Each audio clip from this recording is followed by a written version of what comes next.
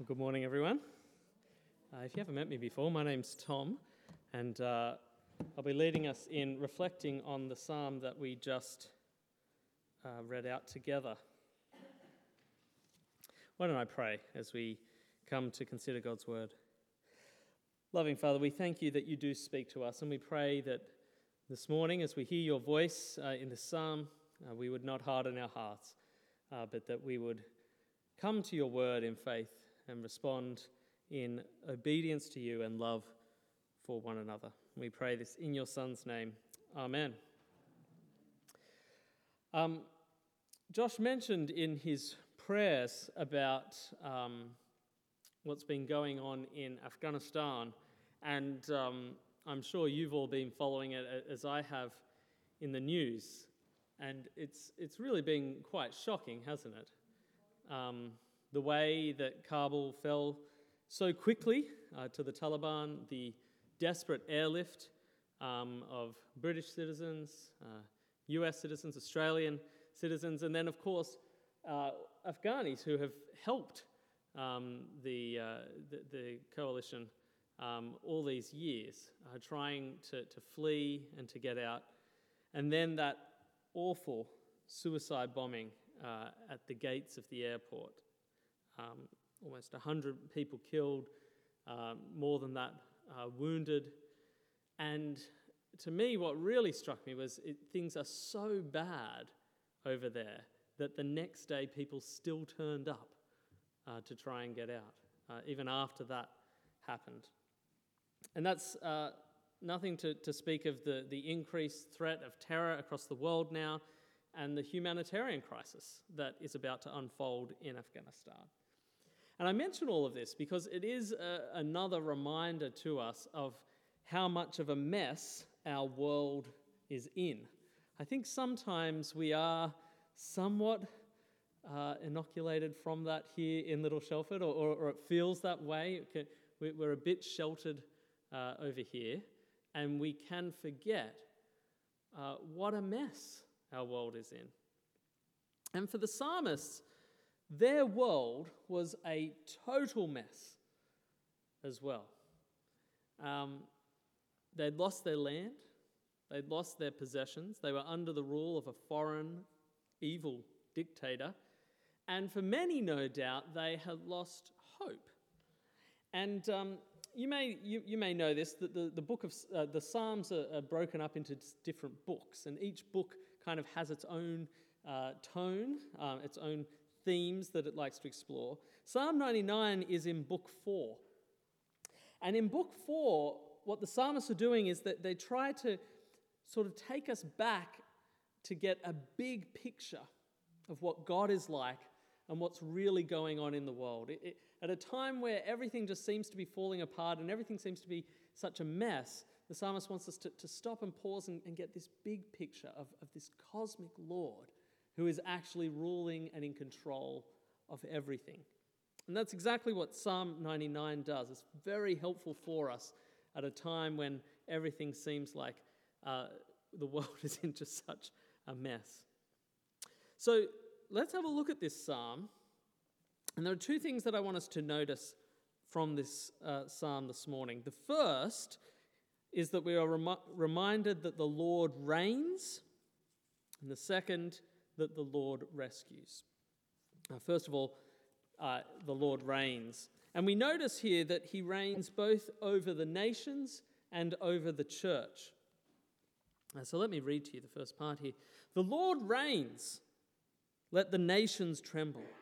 He sits enthroned between the cherubim, let the earth shake.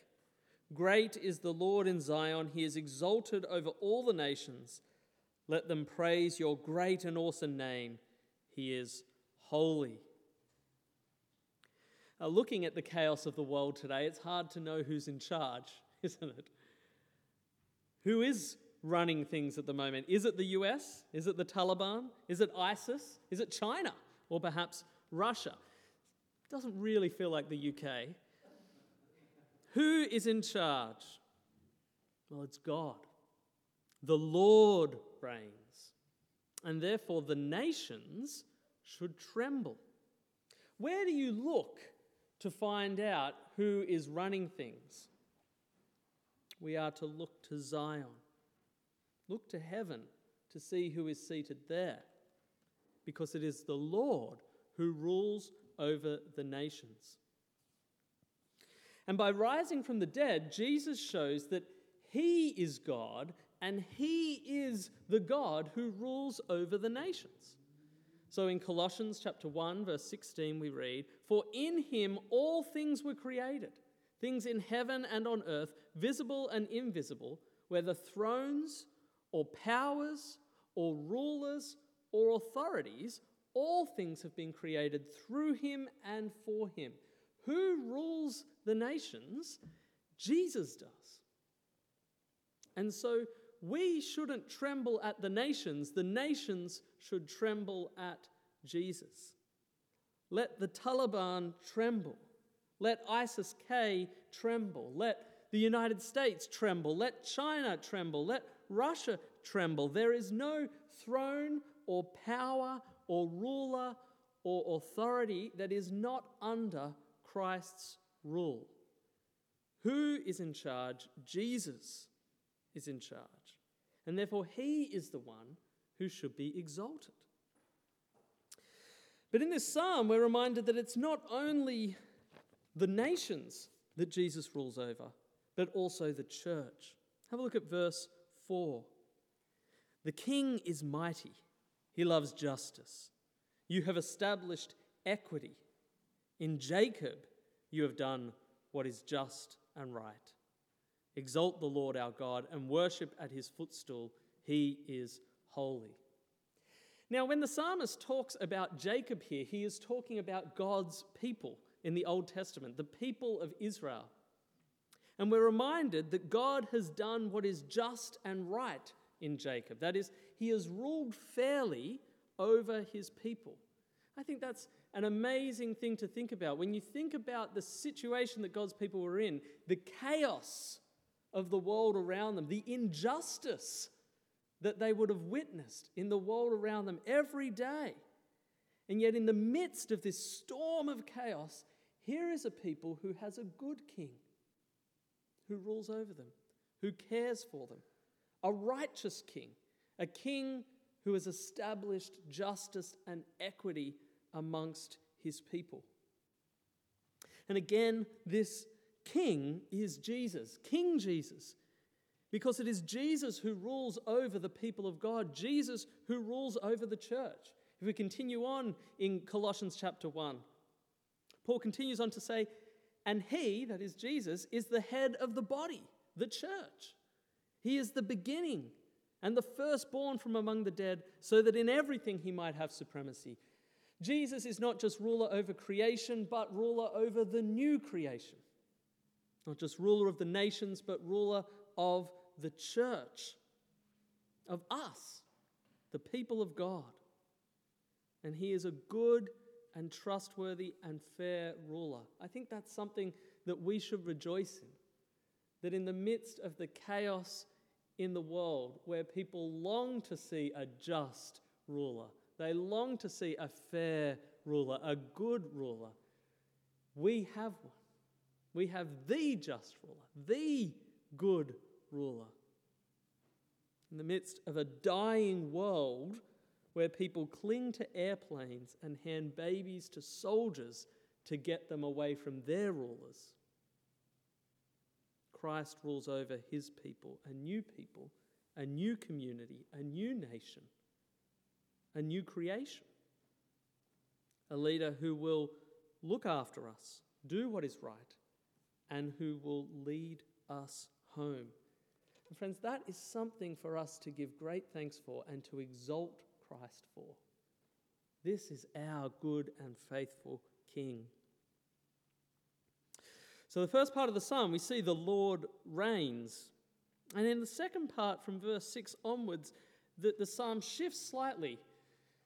And the focus now comes on the Lord who rescues, the Lord who hears us and who answers us when we call out to him. Have a look at verse 6. "Moses and Aaron were among his priests. Samuel was among those who called on his name. They called on the Lord, and he answered them. He spoke to them from the pillar of cloud. They kept his statutes and the decrees he gave them. Lord our God, you answered them. You were to Israel a forgiving God, though you punished their misdeeds. Exalt the Lord our God and worship at his holy mountain, for the Lord our God is holy. The psalm goes from this sort of big panoramic view of God ruling over the nations and now zooms down to Israel to see, well, what has he been like with his people? And I think this is one of the beautiful things that we see about God in this psalm, that after getting such an exalted picture of God, the Lord who rules the universe, it's possible to think, well, maybe this God is somewhat unapproachable. Maybe he's too high above to notice us. He's too important to actually care for us. And yet what do we see here? In verse 6 onwards, we have an incredibly approachable God. He is the God who answers. That phrase, called on the Lord, they called on the Lord. In the Old Testament, it really refers to crying out for rescue. That's what it means to call on the Lord. It is to call out for rescue. And we're reminded in this psalm of how God's people again and again cried out for rescue. I mean, just think through your Old Testament stories that you know of. That's really what they are again and again and again, isn't it? God's people in trouble, they cry out for rescue, and God hears them. He answers them, and he rescues them. And we're given two examples here. So first of all, Moses and Aaron. Think of Moses at the edge of the Red Sea, Pharaoh's army close behind them, facing certain death. And he cries out to the Lord, cries out to the ruler of the nations. And God is not too high, not too lofty to notice. Even though he is the exalted cosmic Lord of all the nations, he hears his people and he answers them. And the waves, the sea parts. God's people go through the sea, and then it closes in on Pharaoh's army. See, the cosmic Lord hears his people and answers them. Or think of Samuel. God's people had turned away from God for so long. They felt so distant from God. God had not spoken in so long to his people because of their sin. And they were under this constant barrage of attacks from the Philistines, and they kept losing battle after battle. They felt utterly defeated. And Samuel calls them to turn back to the Lord, and they repent, and they call out to God. They call on his name. They ask for rescue, and he answers them. He doesn't forget them. He hasn't left them. Even though it would have felt that God is so distant, he's always been there, ready to answer them when they cry out to him. And he rescues them, and they defeat the Philistines. And friends, isn't this our story as well? Weren't we far away from God? Hadn't we turned our backs on the Lord? Alienated from the one who rules the heavens. And yet all of us have been told, call on the name of the Lord and you will be saved. The God who is in the heavens comes down to earth to rescue us, becoming a man, dying on the cross to save us. And for all those who call on the name of the Lord, you will be saved. He will answer you. I was telling the 9:30 service that I am terrible, absolutely awful at answering my phone. I apologize publicly now to anybody who's tried to ever get in touch with me before. I know it is a challenge, and I apologize. If you call me, I probably won't answer. I'll miss the call, and then I'll forget to call you back. If you email me, I will flag it that I need to respond, and then I'll forget to do that, and my inbox fills up to like 1,000 emails. If you message me, that's your best bet. I think message is just for the future. Message is the best. But even then, if I'm doing something at the time, I get the message, I'll put it in my pocket, and then I'll forget to reply. I am terrible at answering I really am. Thankfully, God is not like me. God hears you. I was telling the 9:30 service, God hears us and God helps us. That's right, isn't it? He hears us and he helps us. And I don't know about you, but certainly over the past 18 months, I've at times felt distant from God. I don't know if you have. It can feel that way sometimes, that God is far away. And especially when we think that God is this cosmic Lord. You know, sometimes you can get this picture that he's almost on some other planet, and every so often he kind of just gazes down and looks at what we're doing and then kind of gets back to whatever he's doing. That is not the God who has revealed himself in the Bible. That is not what Jesus is like. He hears you and he answers you. I mean, think of Jesus. Think of how involved he was in people's lives when he came to earth. You know, the king of the universe, but utterly approachable. Unimpressed by kings, but open-armed to children. The man who heard the cry of the lame and the blind, the leper and the sinner. And if he answered them, if he answered Israel, he'll answer you as well. Now, of course, that doesn't mean everything that we pray for is answered the way that we want. I think primarily the answer that God gives us is when we cry out for salvation, and he answers us in sending Christ to die for us. And a lot of the prayers that we pray may not be fully answered until the new creation, when everything that is wrong with the world will be made right again. But that doesn't mean that we shouldn't still cry out to God today in our troubles. He does hear you, and he does answer you, even if it's not always the answer that you want.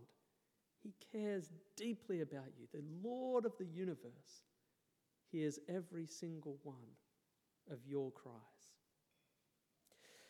And so, friends, I hope you're encouraged, as I have been looking at this psalm, about the Lord that we serve, the Lord Jesus, the one who rules high above in the heavens, and yet the one who comes down to answer our cries, the Lord who reigns and the Lord who rescues. And again, in this psalm, we're told to exalt the Lord our God. And I think really that is the primary application that we should take away from this, that as you get this wonderful picture of Jesus, exalt him, praise him. I think sometimes we do see Jesus as a cosmic Lord, but we forget how approachable he is. We feel he's distant. Other times, maybe we remember how approachable he is, that he is right with us, but we forget that this approachable Jesus is actually the Lord of the universe who rules over the nations. We hold those two together and we're just filled with praise for our Lord Jesus, the Lord who reigns and the Lord who rescues. Now let's pray. Loving Father, we thank you for your Son. We thank you that he rules over the nations and that he rules the church with justice and equity. And we thank you, Lord, that you hear our cries and you answer them. And we praise you for this in Jesus' name. Amen.